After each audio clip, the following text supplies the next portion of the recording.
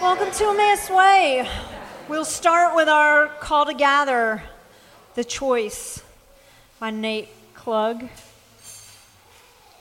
To stand for once outside my faith, to steady it, caught and squirming on a stick, up to mind's inviting light, and name it for all its faults and facets, or keep waiting to be claimed in it. Welcome to Emmaus Way. We're a community captivated by the gospel, trying to see what God is doing in Durham and elsewhere and participate in it. Our community prayer is the Lord's Prayer from the New Zealand Prayer Book.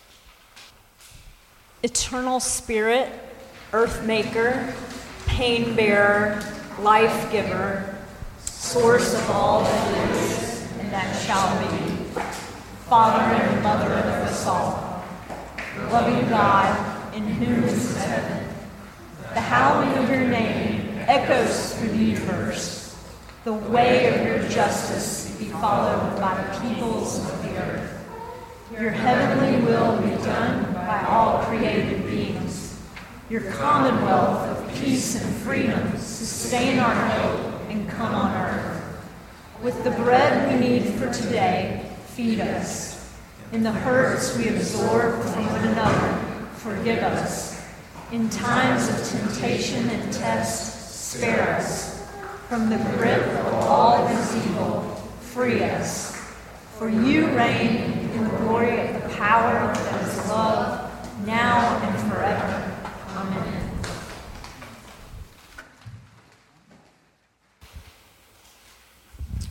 Well, thanks, Elizabeth. If you are like me, you are feeling something of a late summer rush. Amanda started school like over a month ago, but somehow everyone's calendar seems to have convened for me in the last week, such that, I feel like I've been at least a dozen places in the last 10 days in some significant way. So if you're feeling that, welcome to that space. If you haven't, I guess get ready. There's always been a community that has sort of moved around the academic calendar in one way or another. And so we are finishing up a summer conversation that's been really focused on this community and a time of discernment for this community and kind of getting ready to take on some new things and new direction in the fall. In a lot of ways, our year sort of starts on that last Sunday of August, first Sunday of Labor Day. Traditionally, we've seen a lot of new faces around that time, people coming in with grad schools or work for the first time and those sorts of things. So we're kind of sitting in the middle of that rhythm. This will be kind of the last Sunday. We're looking to wrap up our summer series in some way. Molly's off with James, celebrating his 30th birthday at a lake, location undisclosed. I can't remember. Where? Lake Norman. Oh, okay. Yeah, that's a swanky lake. So that's where they are. Rhody is sort of finishing up her second week at MFA program in Seattle, and will be back with us for about a month before she moves out to the call in Texas that she accepted a few weeks ago. So a lot of moving pieces, staff-wise and otherwise, and we're sitting here and trying to wrap out the summer conversation that has been really focused. Maybe the one thing we've said every week and invited every week is that we wanted to have a conversation this summer about how Emmaus Way is together and how we desire to be together. 13, 14 years into this community, after some seasons of change in terms of space and staff in the recent past, and change for a lot of people in this community whose life situation, kids have showed up for the first time, or people, just finding themselves in a different phase or season of life. What new ways might we be together? And that's coming off maybe a bigger conversation that we started last fall around the idea of witness and kinship, in which we were really leaning in and asking, frankly, what is a church for? In the world that's been handed to us, that we walk in with the detritus of, or the grains of hope of on us every week. What is a church for? What is this church for? What is Emmaus Way in Durham right now in this time for? And driving that into the summer into conversation about how we want to be that sort of community in that sort of time together. We've traced through a lot of things this summer. We talked about naming the Spirit at work in really specific ways that we've seen at Emmaus Way. We talked about where the life that's come out of this community for us individually that we've seen together. We talked about where this new burgeoning group of children that are with us and part of us, what they mean and how to incorporate them and us into them as this church community. We've talked about where we wanted to see our connection to Emmaus Way or people at Emmaus Way grow. And then the last several weeks, we've really leaned into this conversation about belief and practice for a community that was founded in some ways oppositional to the idea that a faith community would be founded around right belief. That we've said we're going to be a community of practice. What does it mean to take that idea of belief and put it in tension with the practice-based community that we've been? What does it mean to take on some things, to reclaim some things that for many of us we may have left aside for good reason somewhere along the way in terms of taking a collective belief claim and feeling that on us. Last week, and this is specifically a move forward that we're coming from, and I want to, last week we sat in circle for I guess the 5th or 6th time this summer, and we talked. The question was around the gospel and this idea that Emmaus Way has always described itself as a community captivated by the gospel. And we chose that word, I think, very strategically in that it says a lot, but it also leaves a lot of space open. And so we asked everyone in the circle to sort of name either a way that captivated by the gospel felt like a really good space for them, or something they've liked about that, something they've wrestled about with that word or that language, or alternately, just to take a different word and say, if I were going to put a different verb in front of gospel, what different word might I choose? And we heard some really good ones. We heard some really good ones that I'm not specifically going to name, but you're welcome to throw in.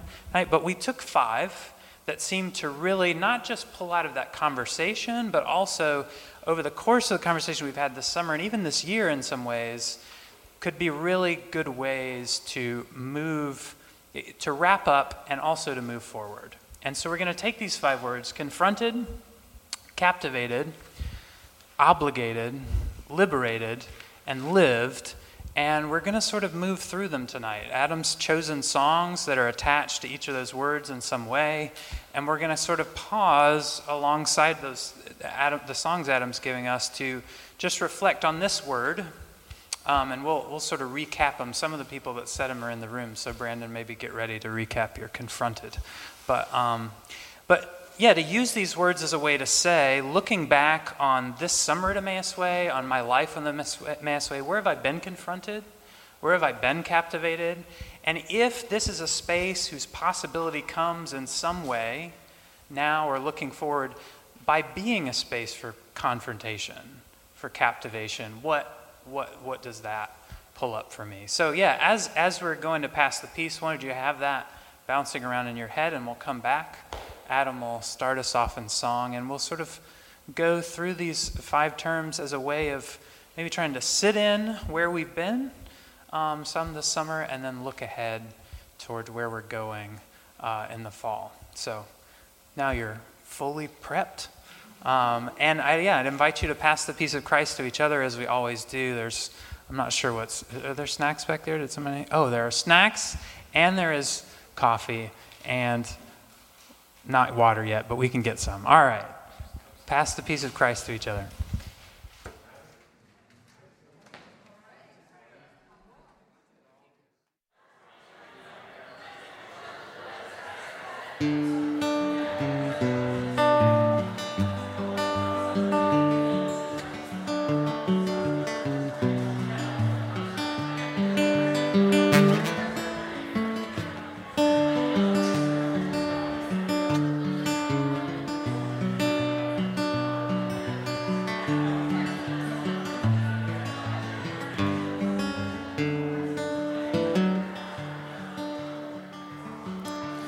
Ring them bells, ye heathen, from the city that dreams. Ring them bells from the sanctuaries, cross the valleys and streams. For they're deep and they're wide, and the world's on its side. And Time is running backwards, and so is the bride.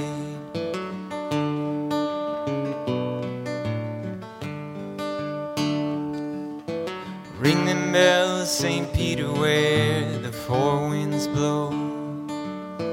Ring them bells with an iron hand, so the people will know. Oh, it's rush hour now, on the wheel and the plow, and the sun is going down upon the sacred cow.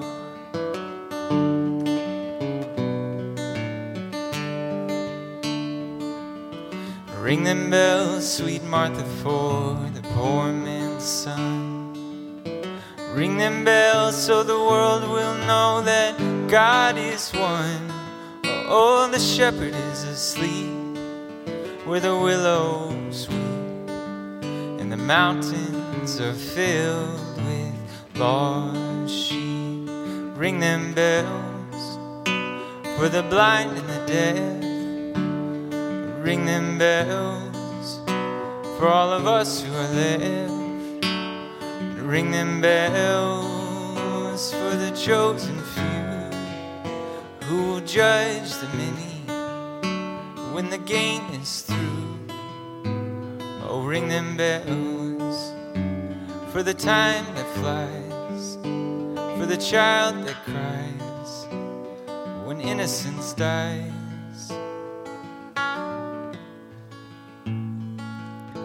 Ring them bells, St. Catherine, from the top of the room. Ring them from the fortress for the lilies that bloom.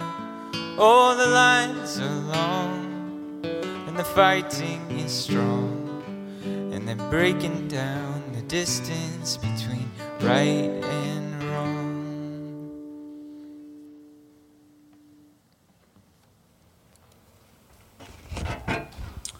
Thanks, Adam. And Adam and I have conferred and decided he will just sort of perch over my shoulder. So whatever sort of faces, commentary that ensue, I trust you to deal with it appropriately. It's very disconcerting in a nice way. Yeah, that's like that's one thing you never have. It's like somebody. Yeah, right? Yeah. But all that aside, Brandon's here, and Brandon spoke right before me in the circle last time, and just, immediately when he introduced this idea of confrontation, it sort of like really, it became a big idea in my mind that latched together so many things about my experience in Emmaus Way, about what we were talking to this summer. It felt like a good place to start. And since Brandon's here, you can sort of recap that a little bit. So I think we were talking about what sorts of verbs we might use to describe a relationship with something called the gospel. And as a historian, particularly as a historian of colonial Americas, as I think about Christianity, it's hard for me to think about it outside of the violence that has accompanied it in its growth. And so I've struggled with how to talk about religion in early America, in particular, in the context of European and indigenous interaction. And I think, one way is to forefront violence and the asymmetrical power that these European colonies brought. But another way is to forefront indigenous agency and creativity and survival and in the midst of it. And so I've landed upon, after trying a lot of different terms, the term confrontation to describe that. And it's because I think in English that term gets at the sort of violence and issues of power that are inherent with the arrival of Christianity in this continent. But it also, in Spanish, confrontación has this idea of bringing two things beside each other.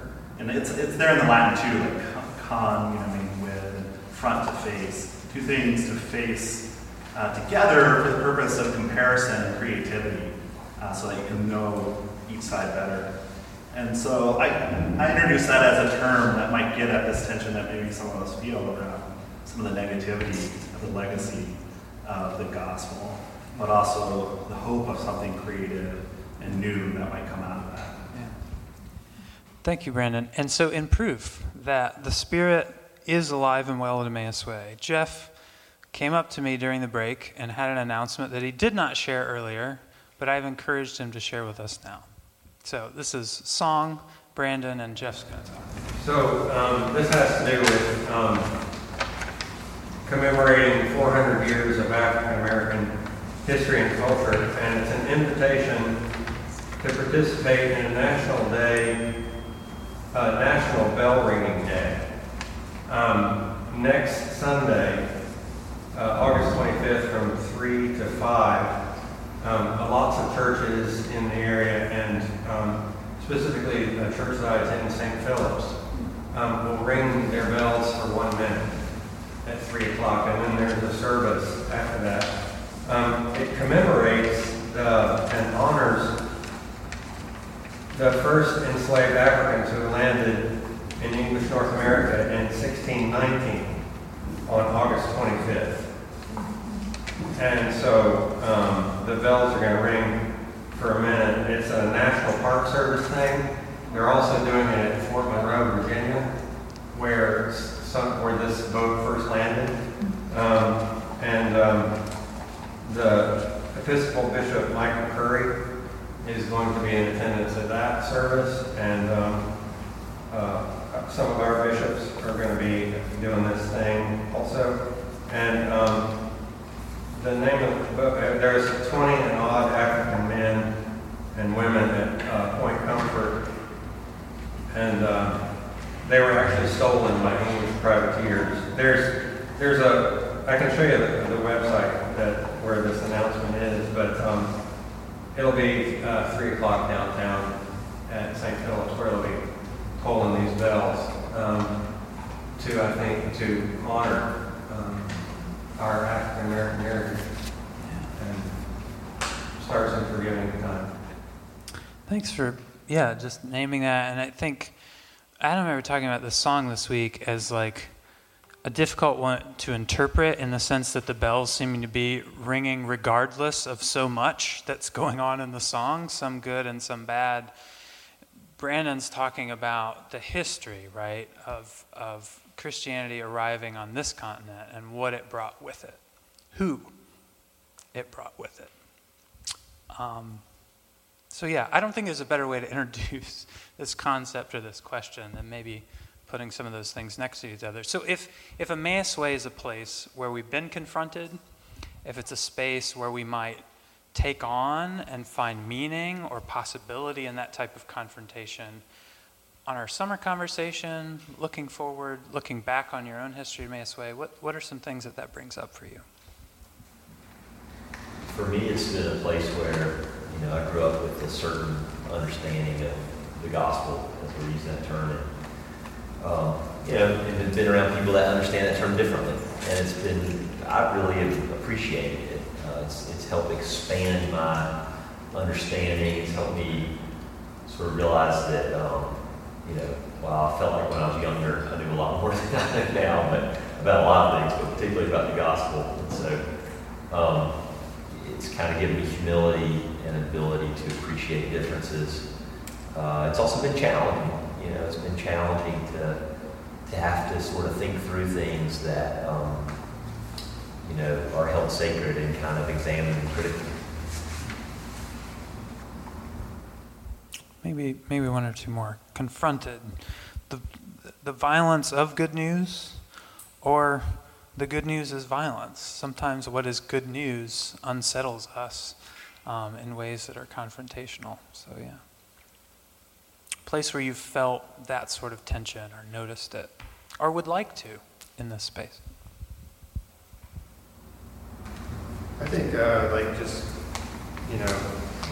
claiming or exposing ourselves to history that you might not normally find in a church is educational. I think a lot of us get a lot of that information that history wasn't what we were taught in school and things like that. And, this could be one space where we continue to open that up and even it might be simple things about rethinking it. A space where that's open is something that's to be welcome, I think.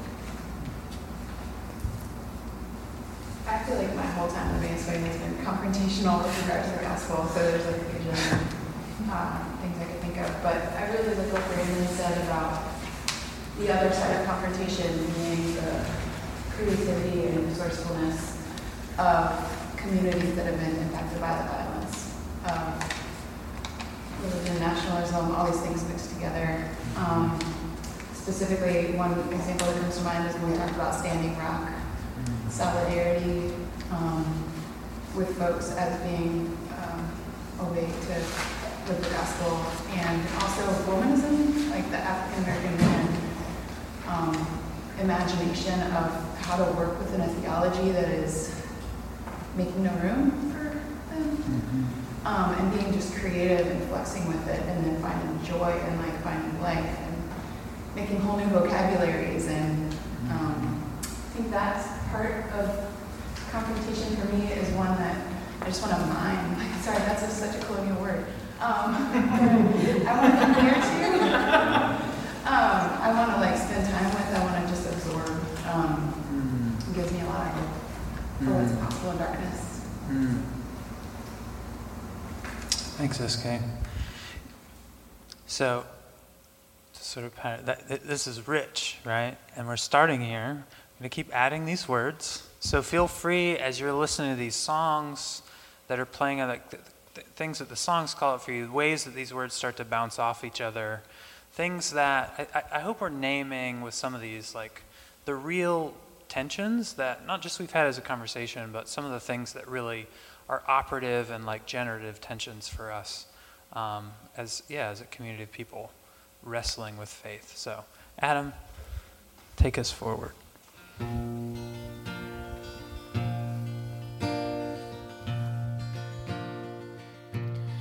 If I showed up in the shape of a storm,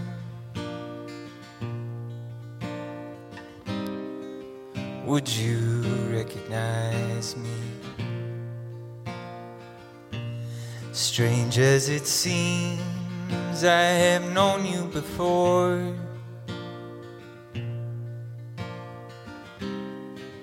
but it was not our time yet. If I go sailing into the unknown, what are my chances of ever reaching your shore?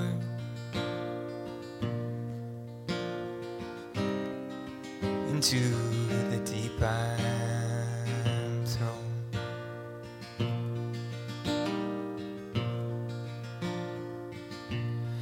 If I knew how, I would make myself known.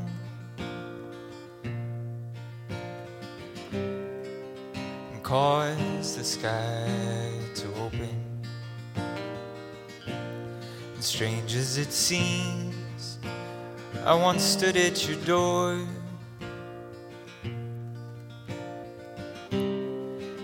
yet I knew not what your name was. And if I go sailing into the unknown, what are my chances of ever reaching your shore? And if I go sailing into the unknown,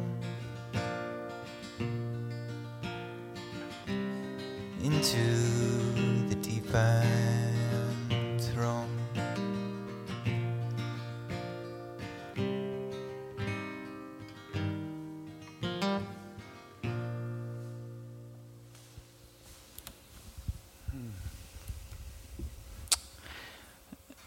Adam, in what way is this a captivating song?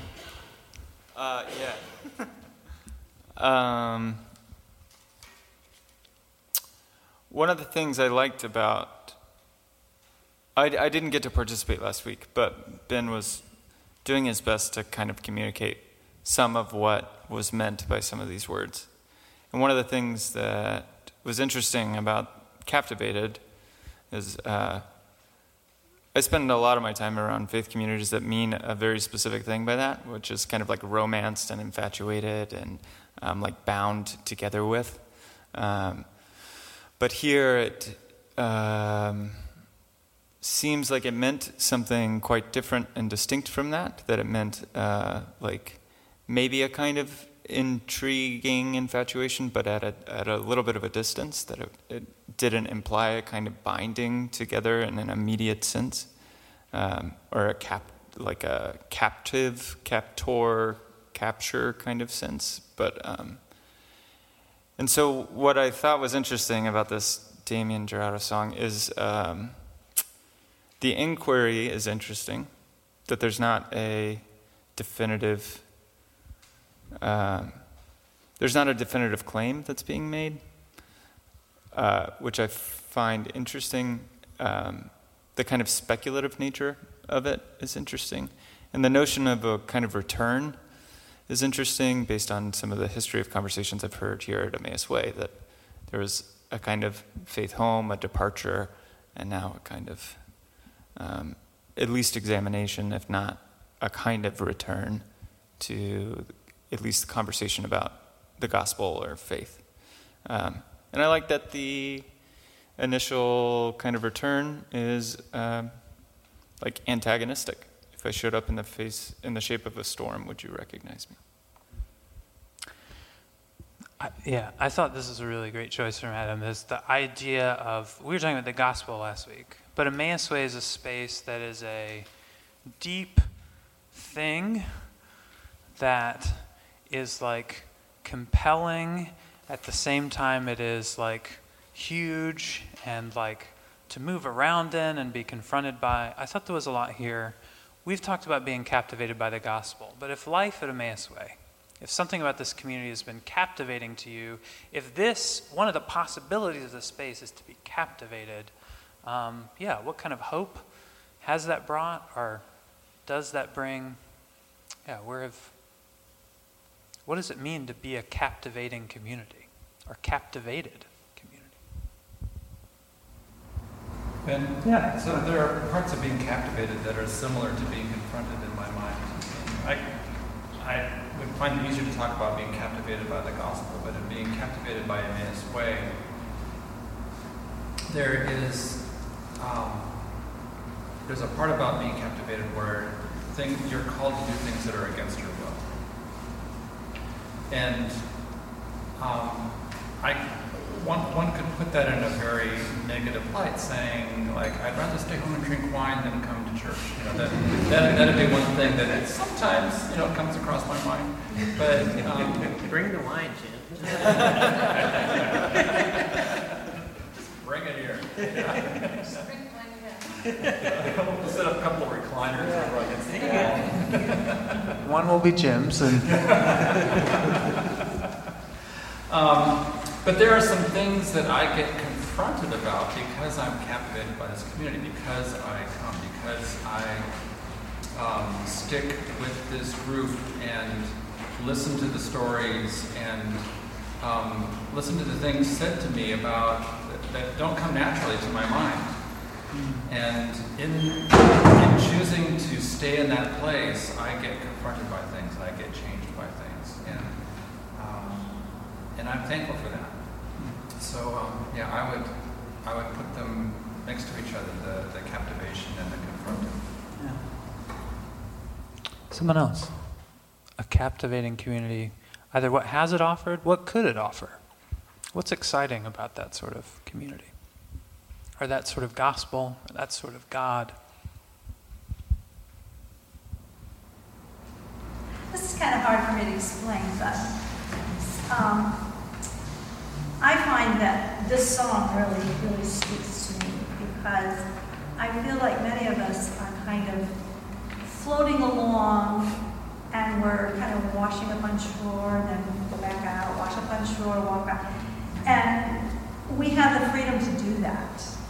Now, I'm comparing it to a fellowship where people go after you, and they want to know where you're at, what are you doing, where were you, blah, blah, blah.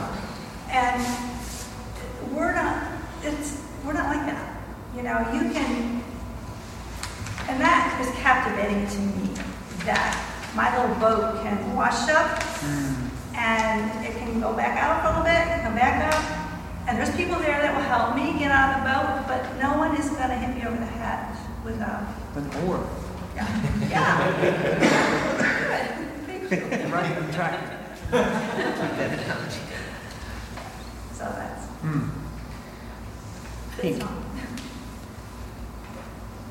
To me, it's when something's captivating to it, it sort of redefines what's possible. And I think about the first time Ebbs and I came to Emmaus Way. That Sunday, we finished the dialogue with a guided meditation, and I feel like meditation is a lot more in vogue these days in the mainstream. But for a long time, I feel like meditation, had a lot of sort of was associated with Eastern religions, and I come from Southern Baptist background, and so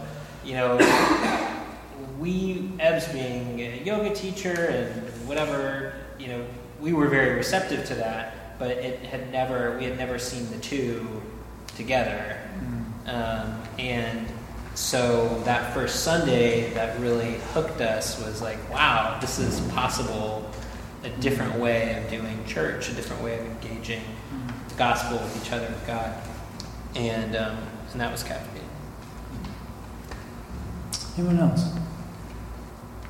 When I hear captivated, it makes me think about art. Like I'm in a lot of communities where people are very, they're fanatics about something. Some piece of art, and maybe something very pop cultural, maybe Marvel movies or The Lord of the Rings or whatever. But right, people take that stuff and they hold up the light and they examine it, and they there's a million different opinions about every single point, and you can find how does this apply to me? But what point could this happen? People really just dig into it, examine it, and that to me feels like how we treat the gospel week to week, and that we don't just take it and go, well, that's the face reading of it, but we treat it as a piece of art. We dig into it and go, okay, at what point, what does this mean? How does this tie into this? And when could Captain America? No, but that it's that same sort of captivation though that people get with any sort of art that really grabs people and gets a huge community around it. Yeah, there's a difference with art, with a hobby, between reverence and fascination, right? That digging in, and I was taught to revere. I was not taught to be fascinated and to pull apart. And so that this community has definitely been that sort of space for me. It was like your orientation, the positive orientation to this could be taking this and pulling it apart to figure out how it works. That could be a way to show your love for this thing or for God. Adam, obligated. I'll say as Adam's getting ready to do this, I think this was Zach's word, and he was working very hard to try and not make this strictly an obligate, heavy, but I think it's interesting with what you, Jim, named, I automatically hear obligated in that, and I think that's what Zach was trying to say in some way, that calling yourself part of this community, tying yourself to a gospel, asks some things of you. So take us away, Adam.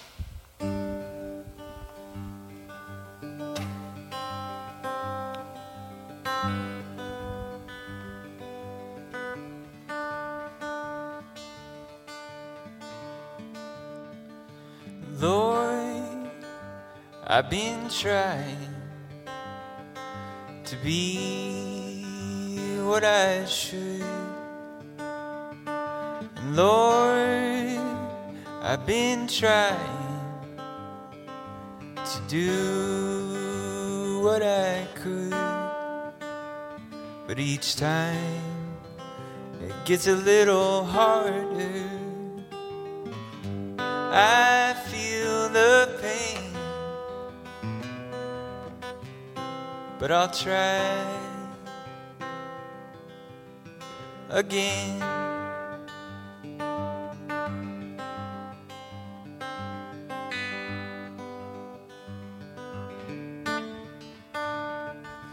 Lord, been trying to be understood. And Lord, I've been trying to do as you would, but each time it gets a little harder, and I feel the pain,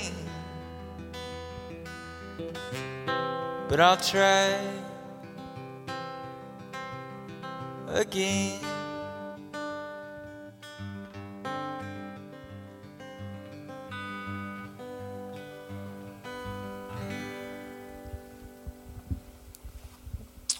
So there's plenty of space in this one, and building off of confrontation, captivation, where has this felt like a space of obligation? In a good way, in a grounding way, in a challenging way?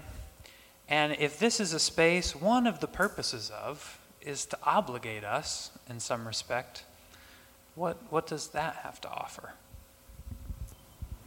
I think I felt the best kind of obligation here when it came to small groups and movement, privileged to be part of like a couple throughout the years and pre-child. But it was like every Wednesday night I wanted to go. Again, I didn't feel like I had to drag my feet. It's easier to sit back and drink wine. It's like, oh, we can go have wine with our friends. And it's worth it, and it keeps on being worth it, and you have a commitment to each other, and it feels like an obligation, but it feels like a good obligation. Two different forms of obligation came to mind. One, I was just thinking about being part of a church community, specifically a smaller church community. There are times where I might call it feeling obligations in terms of stepping into a volunteer list or something like that. Where like you feel like, okay, I'm on bread or whatever it is. You sort of forget about it last minute and just kind of give yourself like, oh, I forgot. But the flip side of that is, you've chosen to be a part of that, and that doesn't mean you have something on your list, but for me at least, I feel like there's times where I feel like I have to step into stuff that by being part of this church community, you feel this obligation to, in a sense, be part of a community life. I'm asking to be a part of it. There's times that I hope people feel obligations towards me because I also want to obligate towards them. The other one I thought about is I think being part of this church community made me realize obligations in a sense from the gospel, that if I'm gonna be here and say this is the gospel I'm captivated by and obligated by, outside of this church community, there's things that means. I think about discussions in pub group or Durham Can, things like that, where I feel like Emmaus Way has put me in confrontation with things where I say, oh yeah, I need to be there. I should be there because of what I've said by being part of this. Like it's hard to walk into this room and not be obligated, even as someone that's new, like to connect with people. It's hard to walk in and just kind of sit in the back and disappear, which you can in a lot of other churches. I can see you, Brett. Yeah. I think that's something that I've always appreciated about Emmaus Way, but it's also been hard in a difficult time on Sundays when it's like, oh, I'm gonna have to talk to somebody. Like, I can't just show up and kind of hide.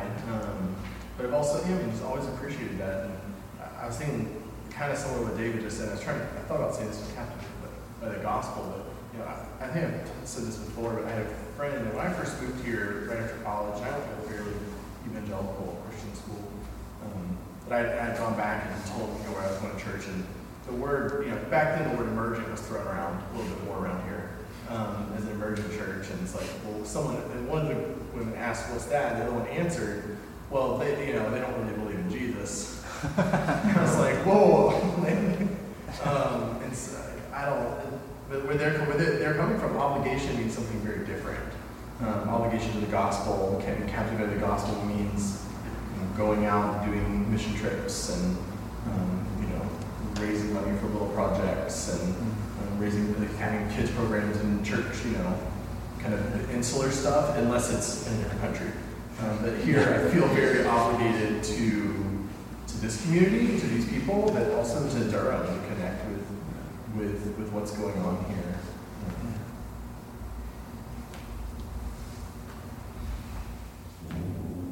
In terms of what Dave, I do not, even things I wouldn't lay at the feet of Emmaus Way specifically, it is really difficult to imagine having ended up where I have over the last 10 or 11 years if Emmaus Way wasn't in that equation. Putting me in conversations, inviting me into things, like situating me against people. And that, just to reiterate what Brett said, like, and this is something we've named, I think we're going to continue to name as we go into the fall, being part of a community of this size, and not just this size, but this shape, the way that I'm looking at every one of you right now, this is an obligating community. And that there are things that come with that, and there are possibilities that come with that. Adam has a liberation song. In what way is this? What about walls coming down is liberating to you, Adam? I don't understand. Yeah.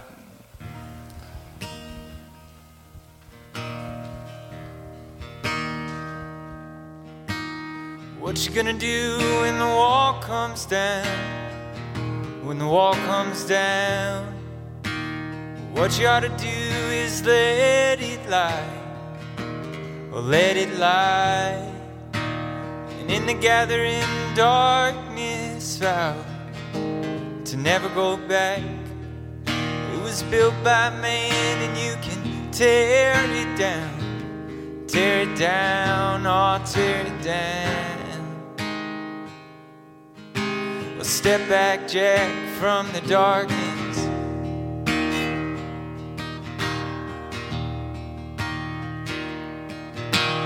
What you gonna do when the shackles fall? When the shackles fall, what you ought to do is melt them down, or melt them down, turn them into tools and make a garden on the prison grounds, or turn your chains to roses, child, or tear it down, or tear it down. Oh, step back, Jack, from the darkness. But while I'm here, I'm gonna sing just like a songbird.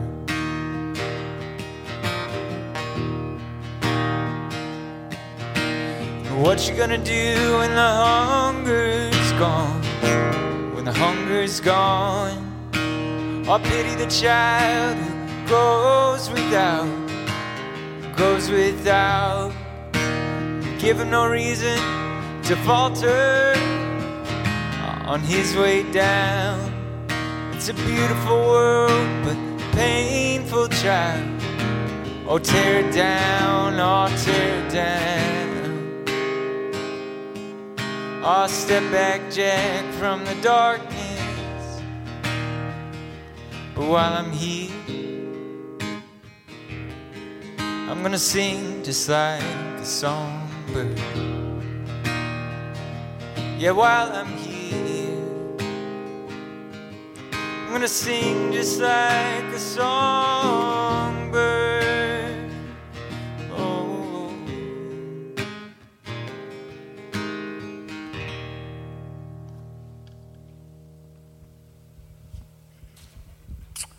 Clinton, this was yours last week, and you don't have to introduce it, but when you said it in circles another time that I went, right, no one has said liberated. Sure. Might get personal. So, I got asked to talk one time at Emmaus Way previously. This reminds me of that time. Because it's a similar topic, kind of. When I first came here, I was a really angry person. I had a lot of stuff happen in my life that I was very angry about. And the world was a crappy place. Ben knows this. many of you might, like my first Sunday here was the Sunday after the last election. It was a weird time to go to church, but I just felt overwhelmed by life. And I learned a new vocabulary, a new way of looking at the world, a new way of really embracing the gospel that removed that. Like I feel like I mean, I'm a human, like I get pissed off at people all the time, but I found a way to let it go through, not of my own will, but through Christ, right? That I wouldn't have. I feel free in a way that I wouldn't. Just like this song said about it's a beautiful world, but painful, right? Like we all are chained. We all have those chains on us, and the world it's heavy. And this is a place where I come and I feel like that world's still there and it's still heavy. We have a place to serve there, but I feel free here and in the gospel. I don't have a thing to add to that, but I'd love to hear from other folks. When I think of this, and I feel liberated at Emmaus Way to not know the right answer and to ask questions. And I feel like in a lot of churches I've gone to over my life, you only ask questions that you intuitively know the right answer to, so you kind of know what you're getting because you've been trained over long periods of time. So you know, once you've been going to church for long enough, you can pretty much answer any question, at least at a vague level. And once you know the vocabulary, but here you kind of you're encouraged, I think, to set that aside and not only ask questions yourself and not know the answer yourself, but embrace other people's uncertainty where you might not feel the same.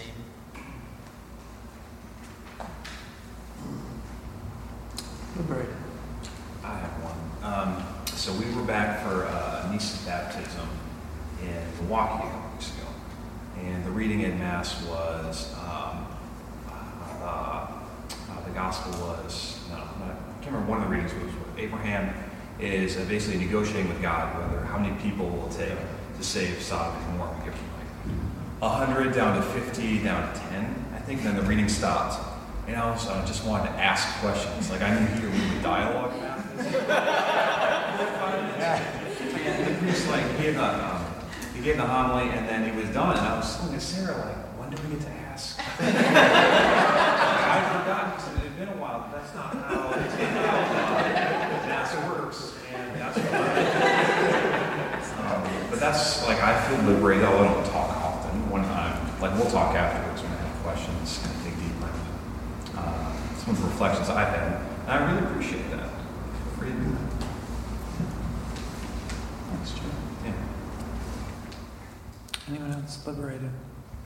I think my response ties into the earlier question of obligating, because I felt something there, but I didn't know how to describe obligation, because as other people have iterated, obligation in the church has a lot of times been of like acting in a certain way, which is interesting because usually the theology that they hold doesn't value actions as much as faith, but so yeah, just the fact that I think this community accepts the human element more, and the true kind of understanding of grace and forgiveness, and understanding that everyone falls short and can't live up to unrealistic obligations and expectations. That means a lot. Jake, did you maybe visit like the first week of this summer conversation or something like that? I believe so, Yeah. So Jake shows up the first week he's been at this church, and we're like, all right, we're talking about us. All summer. Us. What are we going to be? How are we going to do it? And you've been here the whole time. So for you to say that means something. Like, just deeply. Thank you. Anyone else liberated? I'll say the open table is something I don't think I had really even a concept of, but the juxtaposition of the church I was loosely attending right before Emmaus Way took communion weekly, but it was decidedly not an open table. It was your faith needed to be right, your belief needed to be right, and that was at a time where I was going through a lot of unbelief and doubt, and each week trying to decide where am I on the scale, is God okay with me having this communion or not? And I didn't grow up in a church where like communion wasn't something we did regularly. It's like coming somewhere where that transition from a place where I didn't feel welcome to have communion to being welcome to have communion. I always think about just that, being recognizable that we're all welcome to this thing. Thanks, Dave. Neil, were you working on something? Yeah, I guess when I see the word liberated, my first thought is thinking about the themes of liberation theology. And so, like, the text of the songs, like, is not figurative. Like, let's do something radical and free prisoners, right? So thinking about kind of like the global sense of, like, exploitation and systems of appropriating labor, the question of slavery, right? Like, that was real material liberation for people in their material lives. So I think that Emmaus Way does that. I think it's something we can lean into a little more. Having come straight here from a newly launched congregation in Durham that is explicitly built around the tenets of liberation theology, I really appreciate you naming that into this space, and it's something that I noticed sitting there, was that so much of the space that was being pushed on and carved out, I thought, in what ways would this push Emmaus Way? But at the same time, I was thinking, in what way has Emmaus Way already primed me to believe that this sort of conversation can exist in church, right? It's like, I came with my already like 75% burst open, and it went the rest of the way, as opposed to, so totally resonant in that space of yes, but more. I'm going to go ahead and transition us into Lived, because I think the song Adam's giving us is like a really lovely kind of, not summative, but sort of like inviting us forward sentiment. So and that I think this is something Alon brought up, and again, folks, Aaron, you and Alon, a little over a year hanging around, and so it was nice to hear Alon's voice say, this seems like a place that's concerned with living the gospel, right? Like people who have taken that on as some sense, like this needs to find your bodies and your lives and your time and your relationships. And so, I'd ask if Emmaus Way is a place out of these other conversations we're having, or something new this brings up, to live more fully, to live more differently, to live as if there's a gospel that's captivating and liberating. Or if we were going to become that space in newer ways, what does that call up for you? A space to live differently, live as if, live otherwise.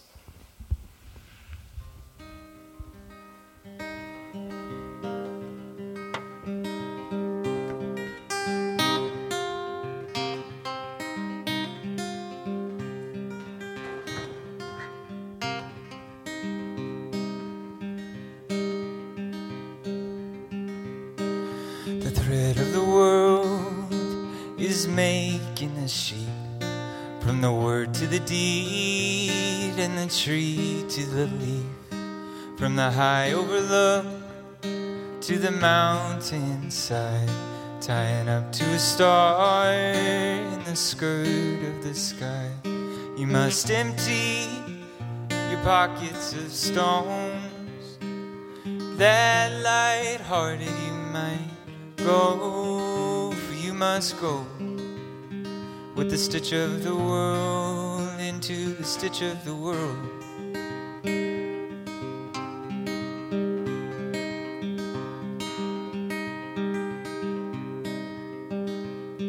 And white is the quick of the loom and the pen, and red is the mark where the needle comes in, as it weaves through your heart. Try not to be scared, like a bird on a string in a blanket of air.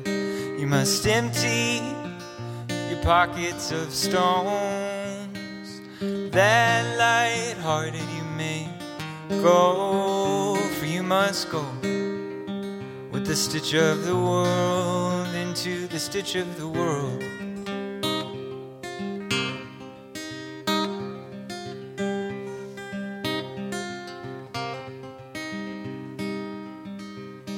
And shape to a shadow, and shadow to a dream, where the mouth of the river is joined in a seam, with the wind and the waves blowing into the creeks, at the strands of the bank sewing into your feet. You must empty your pockets of stones, that light-hearted you may go, for you must go with the stitch of the world into the stitch of the world. You must empty your pockets of stones, that light-hearted you may go, for you must go with the stitch of the world into the stitch of the world.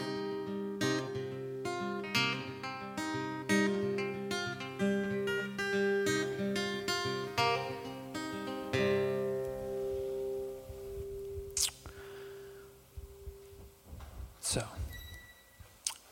Emmaus Way is a community that's invited us to live into a God and a love, or that might be, that could still yet.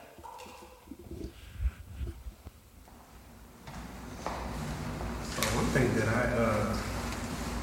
I guess have seen on my journey has been, I guess, coming from a place of feeling an obligation to save the world from itself, like the gospel. To, I guess, feeling liberated that, like, that's not my responsibility. And then, you know, kind of other thoughts of, you know, being able to release that pressure, and then be able to take on living in the moments, moment to moment. You know, just with a thought, something popped in my head a couple of years ago. It was like, you know, in terms of the gospel and its good news and all that, if you get back to the whole Baptist thing, my mind kind of shifted towards, like, you know, if you have changed one life, even if that life is your own, you have changed the world. The trajectory of the world is not different than what it would have been. And so this song kind of reminded me of, like, just, it's down there, the threading of the needle is in the stream, you know, the joints, and you know, how things kind of, you know, kind of build on itself to become something bigger. And so here in this community, I find lots of different moments, you know, coming to intersection with the needy. That's really beautifully said. Anyone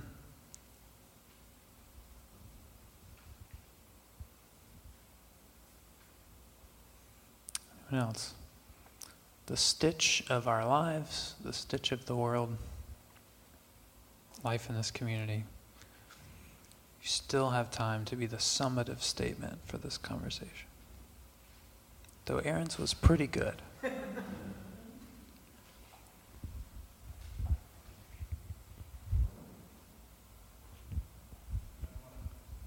Yeah, go.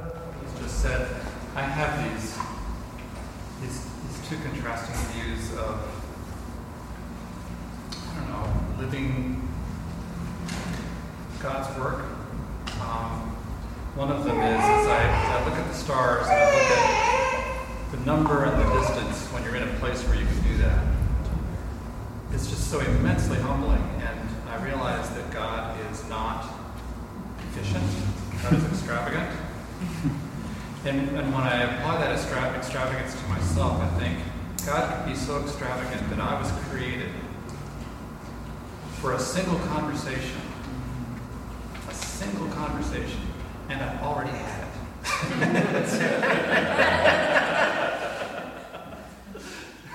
But then the other side of it is, I believe that God lives in words. It lives in our individual words. And that that when a word is said, we are changed by it. And when we say a word, we change through that word. Small ones, big ones. And a lot of that happens here and in our own group as well. The words that pass, I think God is passing between us in those words. And that's where I see a lot of the living in this way. Thanks, Jim. That was a pretty good summative statement, too. Especially in that, and this is to sort of forecast next week and wrap up this week. As we end this summer, we've been listening.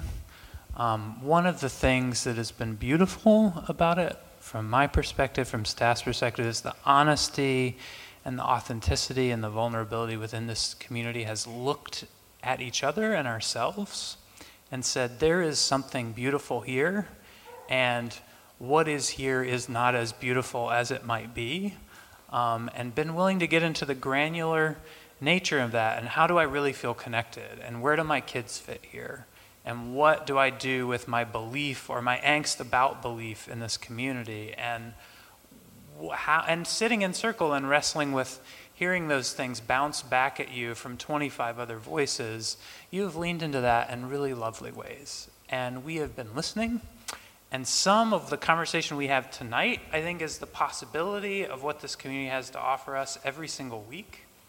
And also, we want to spend some time next week to say, this is what we have heard, and here are some rhythms, here are some specific things, particularly on Sunday, that we would like to invite this community into as roots for the kind of conversation and the type of life that we have been naming and glimpsing and grasping for and describing as worth it all summer. So come, tell the people that aren't here to come next week. It's going to be a big thing. We're going to lay out and say, hey, what if we did this fall and this year as some new ways of being together on Sunday evening that would shake it up a little bit, and that would be the roots and the rhythms of really fleshing out and filling in some of the life and possibility that we've heard not just this summer, but tonight.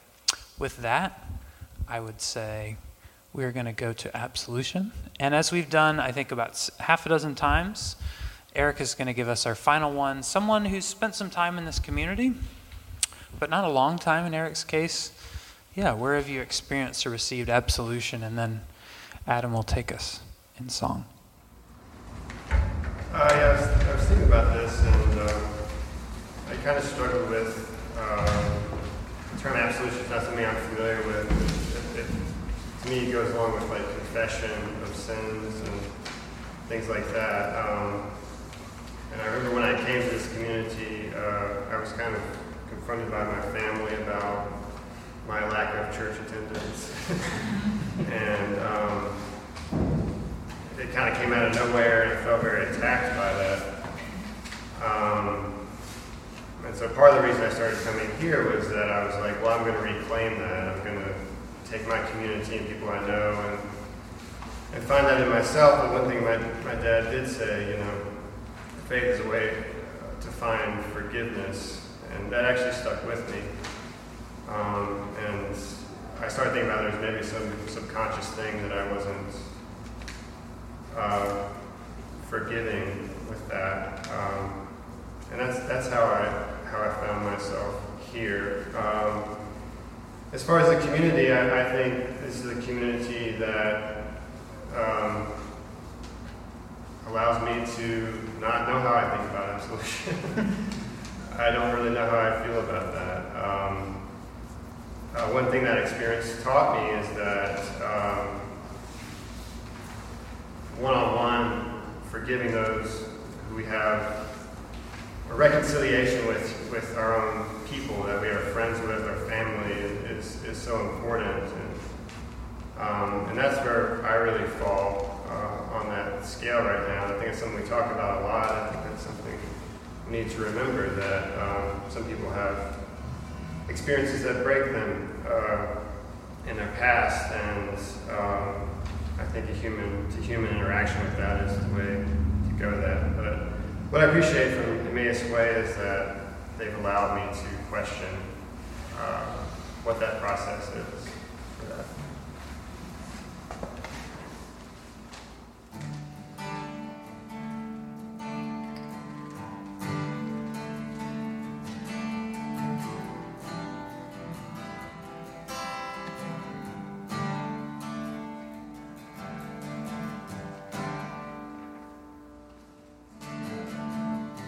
It's not coming through? It broke this morning. So. God of the dead, God of the dead, God of the breathing again, God of the earth, God of the grave, God of the rising and the rain. Open your mouth, open your mouth, open your mouth, breathe out your name.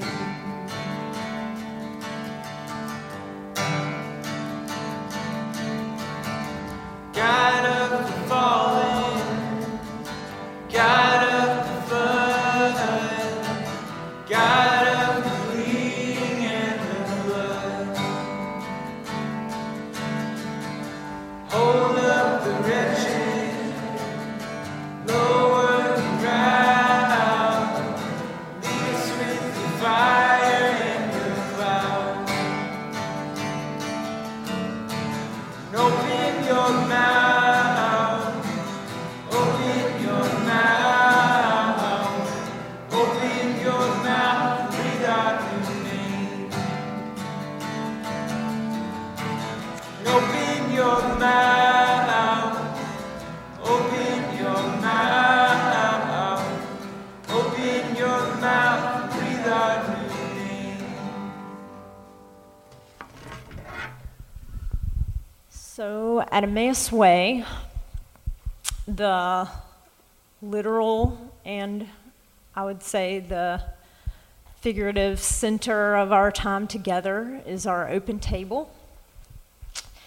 And as we've gone through each of these words tonight, I would suggest that the open table is a place to be confronted, to be captivated, to be obligated, to be liberated, and is a place where we live out whatever we're trying to do together. At Emmaus Way, we don't grab for ourselves. Someone else hands us bread or gluten-free cracker, hands us wine or juice, and says, "The body of Christ broken for you, the blood of Christ shed for you." And I would suggest that each of these are things that we don't do alone. We're not confronted usually by ourselves. You can't be captivated in a vacuum. You're not obligated, independent of something outside. It's difficult to be liberated by yourself. And I would suggest it's very, very difficult to live in isolation.